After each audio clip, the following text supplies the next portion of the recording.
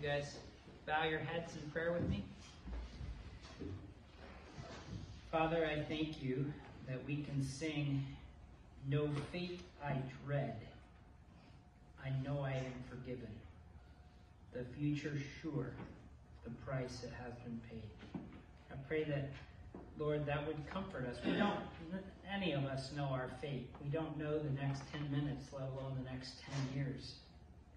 But as Christians, we know that our future is certain. The price has been paid for our sins. We have been released from the penalty of sin. Even ongoing sin, future sins, and past sins, Lord. And we thank you for that because of Jesus. And I pray that our hearts would just glory in that, boast in that today.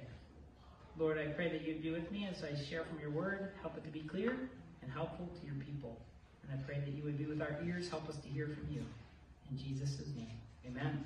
All right, well, if you have a Bible with you or a Bible next to you on the pew, I'd encourage you to turn to 1 Corinthians 4. 1 Corinthians chapter 4. And we are going to be working through the last few verses of 1 Corinthians 4. This is the last sermon in Corinthians for a while. Next week, we're going to be turning our minds and hearts to the Advent season. If you follow the official church calendar, today is the first day of Advent. But I really wanted to finish 1 Corinthians 4 before we started into Advent. So the Advent series that we're going to be doing starting next week is we're going to trace the theme, the biblical theme of God with us. God's desire to be with his people. That starts in the Garden of Eden.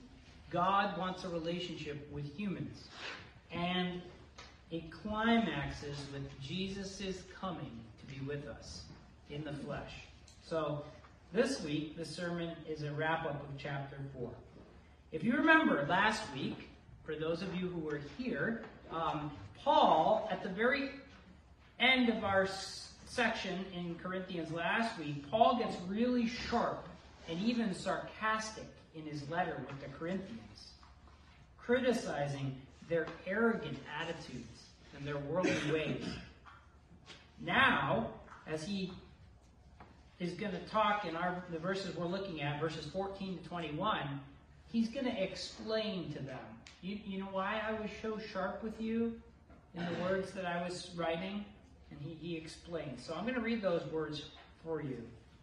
1 Corinthians 4, 14 to 21.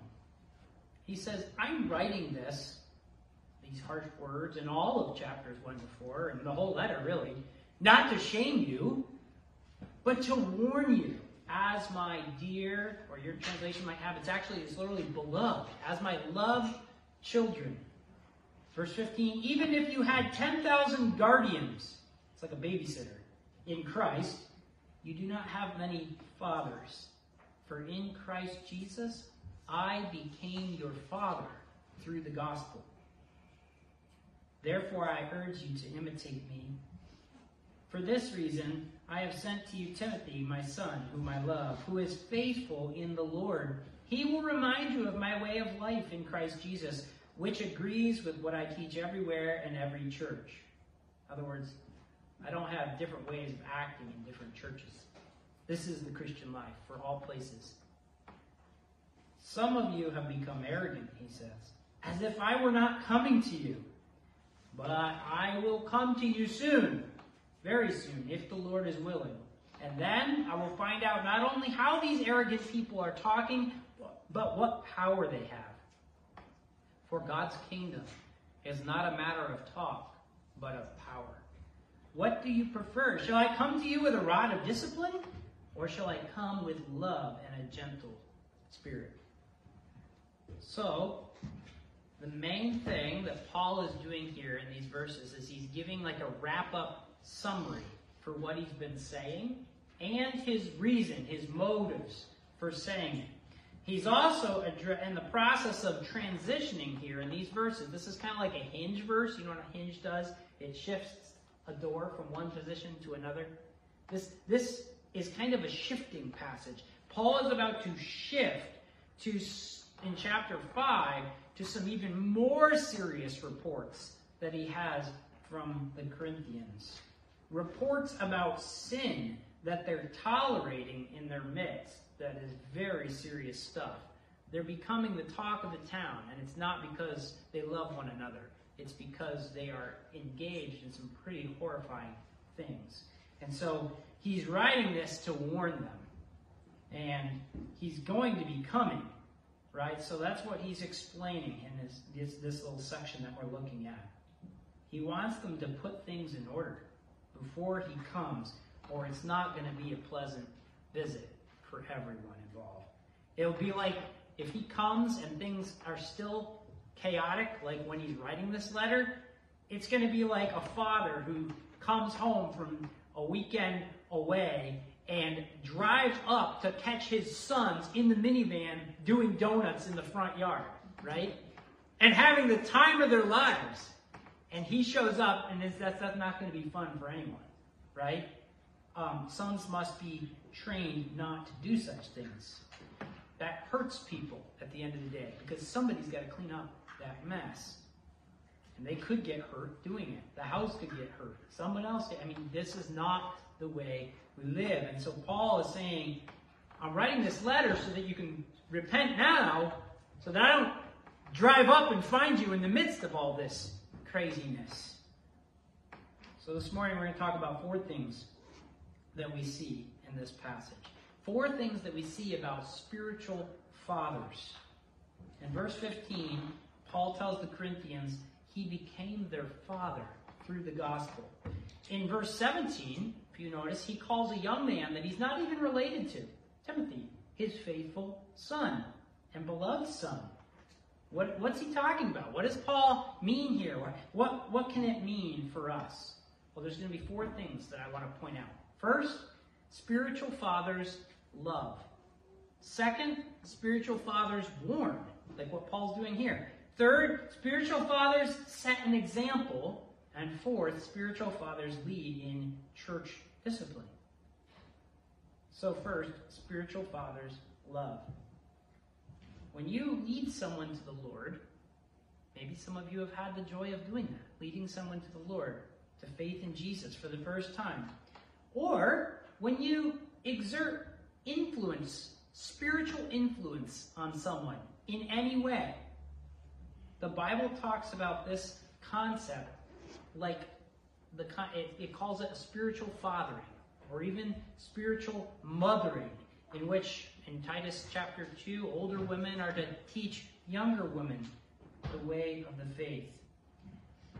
One key mark of someone who's a spiritual father, someone who's exerting spiritual influence on someone younger in the faith, whether leading them to the Lord for the first time or coming alongside them and helping them in the faith, is the same. One characteristic, a huge one, is one that marks our Heavenly Father in everything that He does. And it's love. God the Father loves. And earthly fathers, both spiritual and biological, are called to love.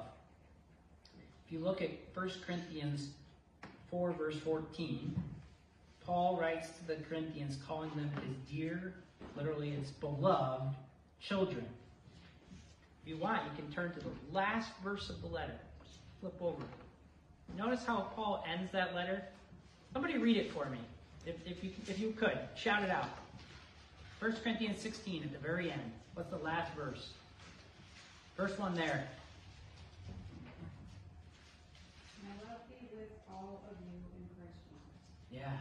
My love be with all of you in Christ Jesus. Paul wants these people to know that he loves them. That's the final taste that they have in their mouth after reading this really rough letter. One of 4 letters that he writes them, actually, 2 of which we have. And this church took significant amounts of Paul's time. These letters did not get written like Paul sat down one afternoon. No, like every word was thought out, and it was written through a scribe who would write, and Paul would sign at the end, usually with his own hand. It took hours and hours to grasp these things, days on end. You couldn't just finish with a piece of paper and be like, I didn't like that, I'll erase it. No racing. You couldn't be like, I'll finish with that, I'll just get a new piece of paper, we'll rewrite that section. No, paper's really expensive. Like, this took tons of thought. Love is on every page. He loves them. He wouldn't be writing this huge letter if he didn't love them. He tells them in verse 15 that though they have thousands of guardians in Christ who come along, other leaders who babysit them for a time, Paul himself was the first one, and those with him, like Apollos. You don't have many fathers, he said. There's a lot of leaders in Corinth. A lot of guardians, those are supposed to be teaching you in the way of Christ, but you don't have many fathers. And the reason he's the father is he's the one who first planted the church there and led them to the Lord. And although the Apostle Paul was not the one who led Timothy to faith in Jesus, we learn in Paul's letter to Timothy that Timothy's mother and grandmother, Eunice and Lois, led Timothy to the Lord. Paul took Timothy under his wing and became his father in a spiritual sense. So much so that here he calls him his beloved son in the faith in Christ. And he praises Timothy for his faithfulness. One thing that's really important to note here is that there may, and there probably was, a lot of people in Corinth who were biologically older than the Apostle Paul. But spiritually, they were what Paul referred to earlier in his letter, babes, infants in Christ. Sadly, Paul is writing to them saying, you should have been more mature than you are, but I still have to talk to you like infants. Some of you may have remembered that sermon from a few months ago. And yet, they still benefit from Paul's fatherhood of them in Christ.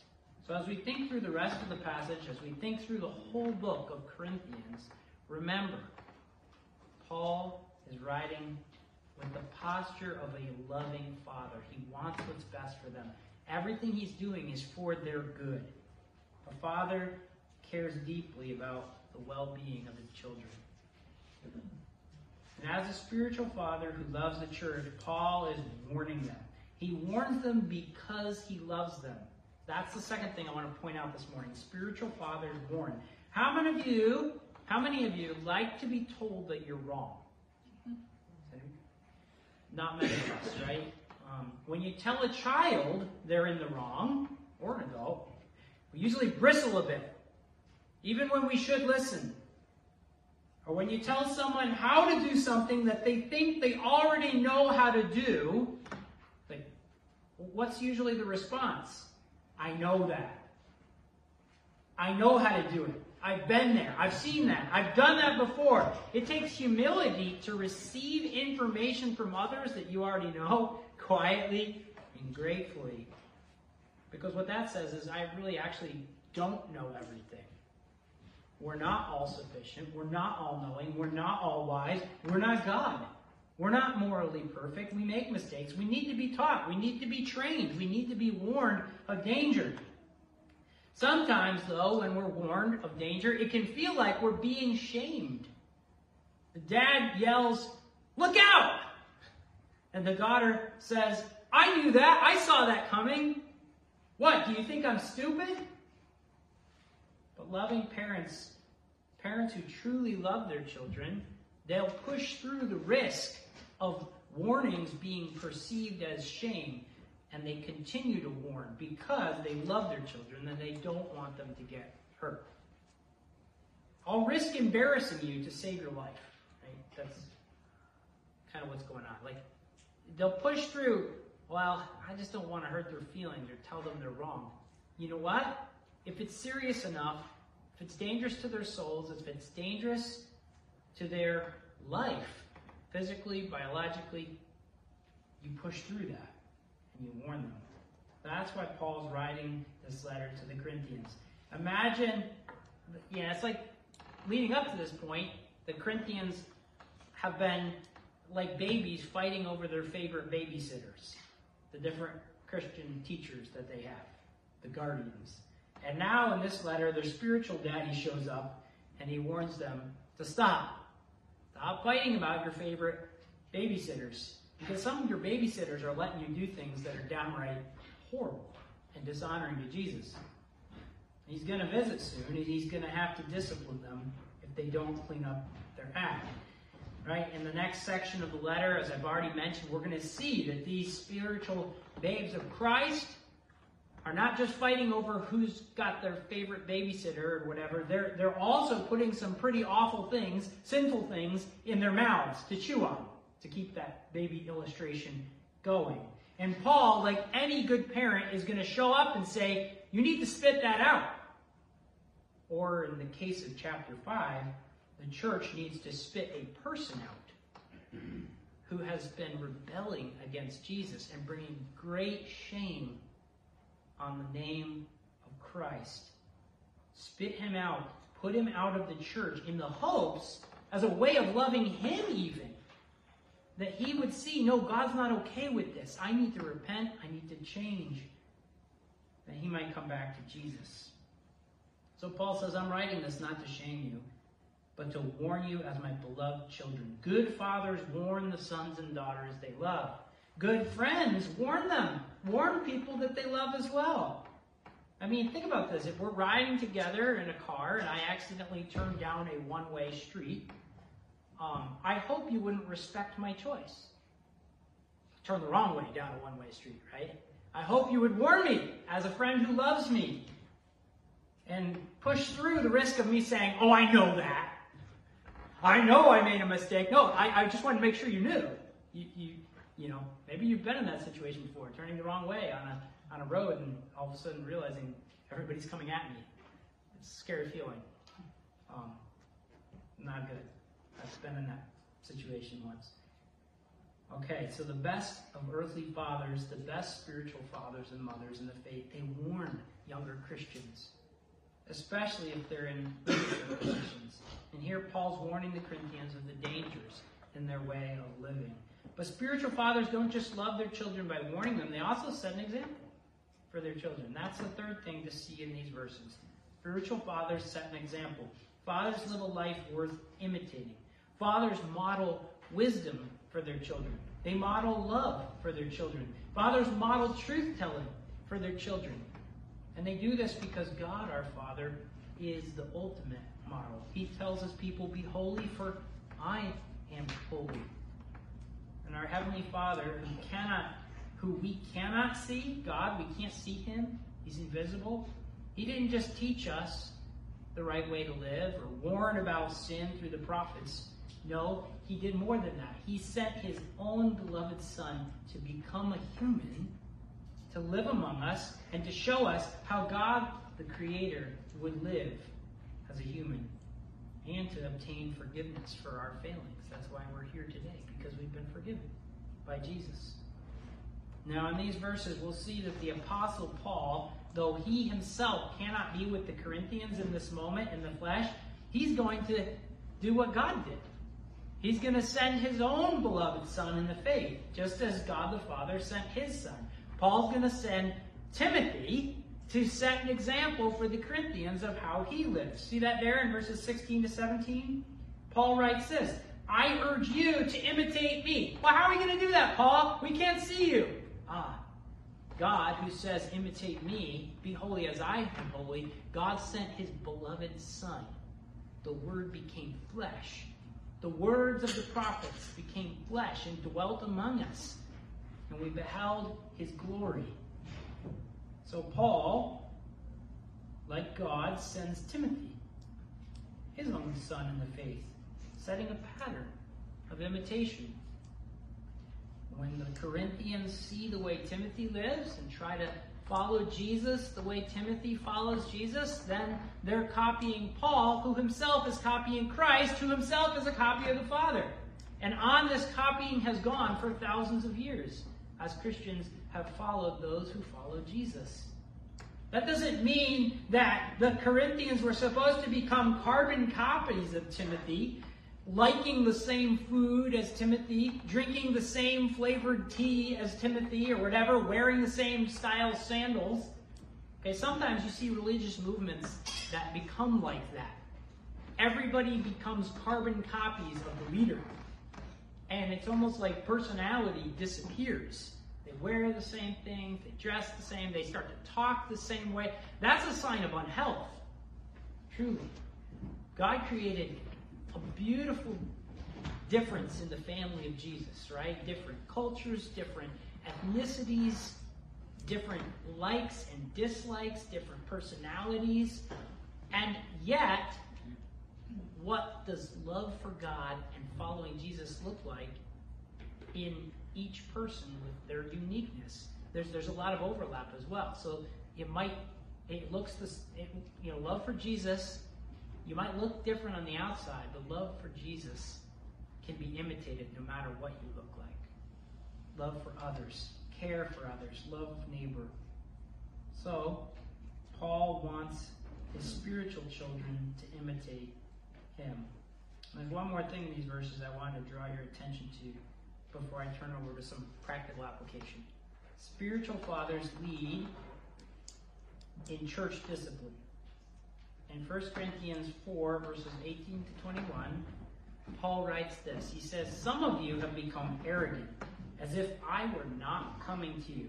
In other words, what's happening, it seems that the Corinthians, when they heard that Timothy was coming and not Paul, it's like they breathed a sigh of relief, perhaps, here. And their chests are swelling with their own importance that would continue to be left unchecked by Paul and his fatherly hand of guidance and correction. They're like children who experience a rush of power when dad's not around. But Paul reassures them, I am coming. I am going to come. Listen to verse 19. "I will come to you very soon, if the Lord is willing." Notice quick there that the Apostle Paul doesn't even rest things in his own control. He rests them at the feet of the Lord. He says, if the Lord is willing, I'll come to you. He'll make his plans, but God is in control. It's the same way for us. You can make plans, but at the end of the day, we say, if the Lord is willing. And Paul says, "Then I will find out not only these arrogant people and how they're talking, but what power they have. For the kingdom of God is not a matter of talk, but of power." What does Paul mean here? Well, remember in context that the Corinthians have been making a huge deal about how their teachers taught them, the different styles of teaching. And they're getting all puffed up about how their favorite teachers use words better than the other teacher. Man, these people, they really have it together more than this person. They're getting puffed up against words, about words. The message of the cross about Jesus is not mere words. It's power. Real power, says Paul. That's what he means when he says the kingdom of God, God's rule through his Christ, his king, is not a matter of talk, but of power. Jesus is a real king, and he really rules over people's lives. It's just not a bunch of words. Jesus' power changes lives. It's at the heart of what Paul preaches. 1 Corinthians 1, 23 to 24. He says, "We preach Christ crucified, a stumbling block to Jews and foolishness to Gentiles. But," listen, "to those whom God has called, both Jews and Greeks, Christ, the power of God and the wisdom of God." Christ, God's anointed king, God's power. God rules on earth through his Messiah. And that is the powerful kingdom of God that Paul preaches. And whenever people bow to the Messiah, they bow to the power of God. God's Spirit works in power whenever Jesus and his cross is preached. 1 Corinthians 2, verses 4 to 5. 2 Corinthians 2, verses 4 to 5. "My message and my preaching were not with wise and persuasive words." In other words, not just with mere talk that sounded like the wisdom of the age, but with a demonstration of the Spirit's power, so that your faith might not rest on human wisdom, but on God's power. He's like, I started talking about Jesus, and the Spirit powerfully transformed lives. And so Paul is coming soon to see are these teachers in Corinth even teaching the same gospel about Jesus anymore? They've greatly exalted themselves and their teaching styles in his absence. They've amassed huge followings in the church, and now they're squabbling over who likes who better. The time for humility is at hand, says Paul. Not arrogance, not being puffed up. Repent soon, he says, for I'm coming to sort things out. Verse 21, what do you prefer? Shall I come to you with a rod of discipline, or shall I come in love and with a gentle spirit? Now, we need to be a bit careful here. Paul is not advocating that if you consider yourself to be someone's spiritual father in the faith, then you have the right to beat them physically with a rod if you feel they're out of line, right? I don't keep a rod back here, okay? I'm the church planter of this church, and I can beat people that don't agree with me, right? But this verse has been abused. Trust me, okay? Paul doesn't mean that church pastors and leaders can beat up their church members, even verbally, if they're out of line. This is not advocating bullying. We're going to see a great deal more about what Paul means and his heart in it in chapters 5 and 6. Basically, he's telling the Corinthians, guys, you've got a choice. I'm your spiritual father. I have a burden, a great responsibility to see that you guys stay on the foundation I laid, which is Jesus, and that you don't drift from that foundation and from following Jesus. I'm an apostle of God. He said he's still responsible for the oversight of the church to make sure they continue on in Christ. From some of the reports he's heard, there's leaders who are not building on this foundation. They're going off script. The babysitters are letting the kids get out of control. Okay? You ever had that happen? My poor parents, right? One time, years and years ago, they hired a babysitter who didn't know how to say no. And you put 3 Aubrey boys who say, oh, our mom lets us do this. And we were out of control. When mom got home, there was a fort and a huge mud pie, like basically right in our front yard. We turned the little front yard on Main Street into a huge mud hole. Bricks everywhere from under the house. Just a disaster. Ben, he had rubbed soap, I think it was him, or maybe it was Luke, rubbed soap all over the bathroom walls upstairs. Okay? I could go on. It was a nightmare that mom and dad, somebody still had a poop in their diaper, right? The babysitters, the kids were out of control. This imagery is powerful. Paul is saying the guardians that you've had have let things go. They are not enforcing the rules of the Messiah, of Christ. And so they have relied on a bunch of talk. But when push comes to shove, they don't care whether the rule and reign of Jesus, the power of Jesus, is actually impacting your life at all. They can talk a good talk. They talk about the rules, but man, they're not living Christ. And so Paul says when he comes to visit them, what do they want? When dad shows up, if they repent now, after reading his letter, he's not going to have to show up with the rod and start disciplining, kicking the man out who's sleeping with his stepmom. Or disciplining the people who are suing each other or sleeping with prostitutes. The Corinthians were into some really rough stuff. There's no meek and gentle way to go about discipline like that. The church would need a spanking of sorts for tolerating such sin. And the spanking would take the form of removing these people from their midst who don't want to change and repent. So Paul is saying, repent now before I have to come. And things are really hard. So in conclusion, we've seen 4 things. First, spiritual fathers love. Second, they warn. Third, they set an example. And fourth, they discipline. And all of this is ultimately a reflection of our Heavenly Father. God, the Father, is love. He loves us. He wants our best. He wants us as humans to flourish, not just in this life, this little blip called earth, but for eternity. And so because of this, he warns us. The Word of God is filled with warnings. Warnings against greed and lust and pride and out of control anger. Warnings against drunkenness and adultery and love of money. Warnings against lying and against stealing and against laziness and envy. Warnings about the consequences of all these things, because God is love. Good fathers warn their children. Good fathers set an example.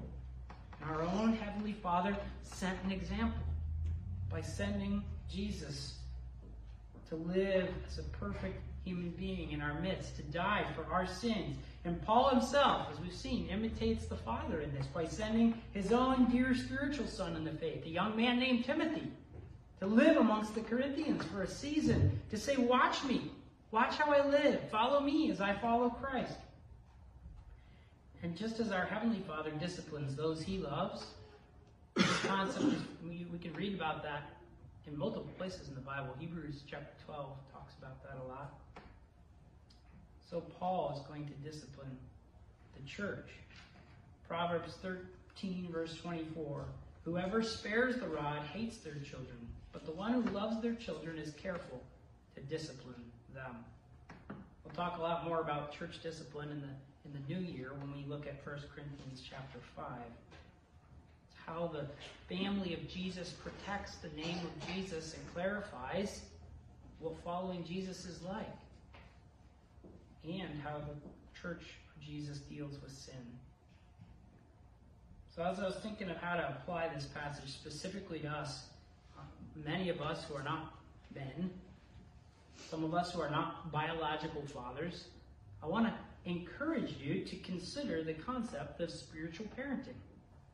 If you're older and further along in the faith, you walked with Jesus for a while, God would have you father or mother those who are younger in the faith. This means walking with a younger Christian, loving them, warning them, setting an example for them. Doesn't mean you're perfect. It means you said, I've been there, I've done that, I've seen that. Don't walk there.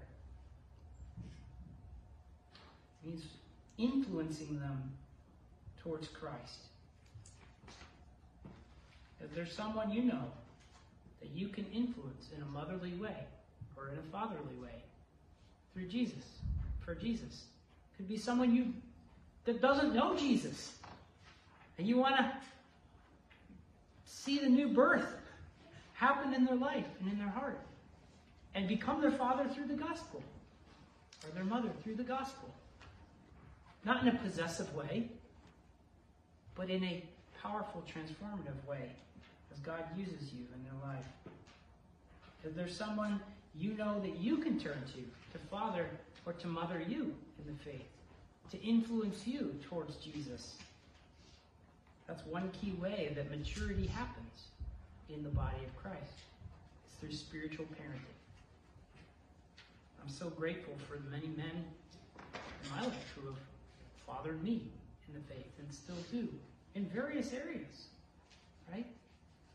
Spiritual parenting, spiritual fathering, different men have different strengths. Not everyone, as one thing you realize, right? As a kid, your dad doesn't have everything perfect, and your dad influences you for a season, and then other men come and influence you. In the church, that can be a beautiful thing, right? As some of other men who are strong where your dad was weak, strengthen you there, encourage you there, challenge you there. And it can be a beautiful thing in the body of Christ, spiritual parenting, spiritual influence for our good. I just want to close, though, talking to those of us who are biological fathers, who have kids, whether grown or young. First, I think we can use these verses as a pattern for our own fathering, okay? For our own parenting. First, fathers, love your children. I'm preaching myself here, too, right? In everything, love. Now, most parents, I think, would say, oh, I love my kids. Yet in 1 Corinthians 13, Paul the Apostle defines what love means. Love is patient with children. Love is kind to children. Love does not envy the success of grown children. Love does not boast. Love is not proud and arrogant towards children, saying, "How could you do that? I would never have been so stupid." No, love knows. Love remembers we are but dust. Love is compassionate. Love is not easily angered by children, flying off the handle the slightest provocation with annoyance and sarcasm. Love does not delight in evil in children or humor the sins of children, but rejoices with the truth. Love always protects children, teaches them to trust. Love always hopes in the work of God in children. We don't put our hope ultimately in them, but that God is at work. God is not done. We always hope. Love perseveres. Love does not give up. Fathers and mothers love, like Paul loved the Corinthians. And warn. True love warns children about sin and its consequences. We talk about it. Explain the reasons why things are wrong. This is so important, guys. Otherwise, your kids will walk away thinking the Bible is just a rule book of arbitrary rules. The Bible warns and it gives reasons. The Bible says drunkenness is bad, right? So it's bad. So don't be drunk, because drunk is bad, right? No, we want to probe deeper. Don't be drunk with wine, but be filled with the Spirit. Those things are in contrast. You're controlled by one thing or the other. Why is drunkenness wrong? It's because it hurts people. It erodes self-control. It stops love of others. It makes us less human and more like animals, more beast-like. It erodes self-control in every area. Warn gently, warn patiently, warn constantly, and give reasons. Explain the logic. Third, set an example. Kids are always watching, right? For better or for worse. They see the inconsistencies and the failures as well as faithfulness and repentance. One of the most profound, I've shared this with many of you before, one of the most profound things that impacted me about my father growing up is his repentance. His willingness to ask for forgiveness when he was wrong. And that was a beautiful thing to see. What are our kids seeing in our lives? How are they processing what they see? And fourth and finally, love disciplines. Love doesn't let sin go unchecked. Love seeks to wade in and say, stop. And that can be exhausting. It can be costly and painful. Writing 16 chapters of 1 Corinthians was not fun for Paul, I'm sure. This was not an enjoyable letter to write, and he wrote 4 of them. And yet, even our Heavenly Father disciplines and trains us for our good, introducing temporary pain and trials and hardships into our life to throw us back on Him and into the path of wisdom and eternal life. The final thing I just want to say is wherever you're at in your Christian life, all of us are being parented daily by the one that we pray to when we say, Our Father in heaven, hallowed be your name. Your kingdom come. Your will be done on earth as it is in heaven. Our Father is in heaven. He loves us so much that He sent us a Son to imitate. A Son to rule over us. To be our King and our rescuer, Jesus. God the Father always has our best in mind. And we can trust Him. And we can pray to Him as we're about to pray now. Would you bow your heads with me and let's pray to the Father. Lord, I thank you that we can call you Father. You are more than a king. You are more than a judge.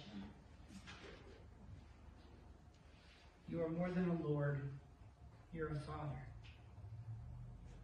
And I thank you so much for that in Christ Jesus, you are our Father. And we are your beloved sons and daughters. And I pray, Lord, that in every sphere of life, you would help us to grow in imitating you, in being father-like, and even, yes, mother-like, as you compare yourself even to a mother hen, nurturing your children. Lord, I just pray that we would be Father-like in our love for others, influencing people and being influenced towards Christ. And I pray this in Jesus' name.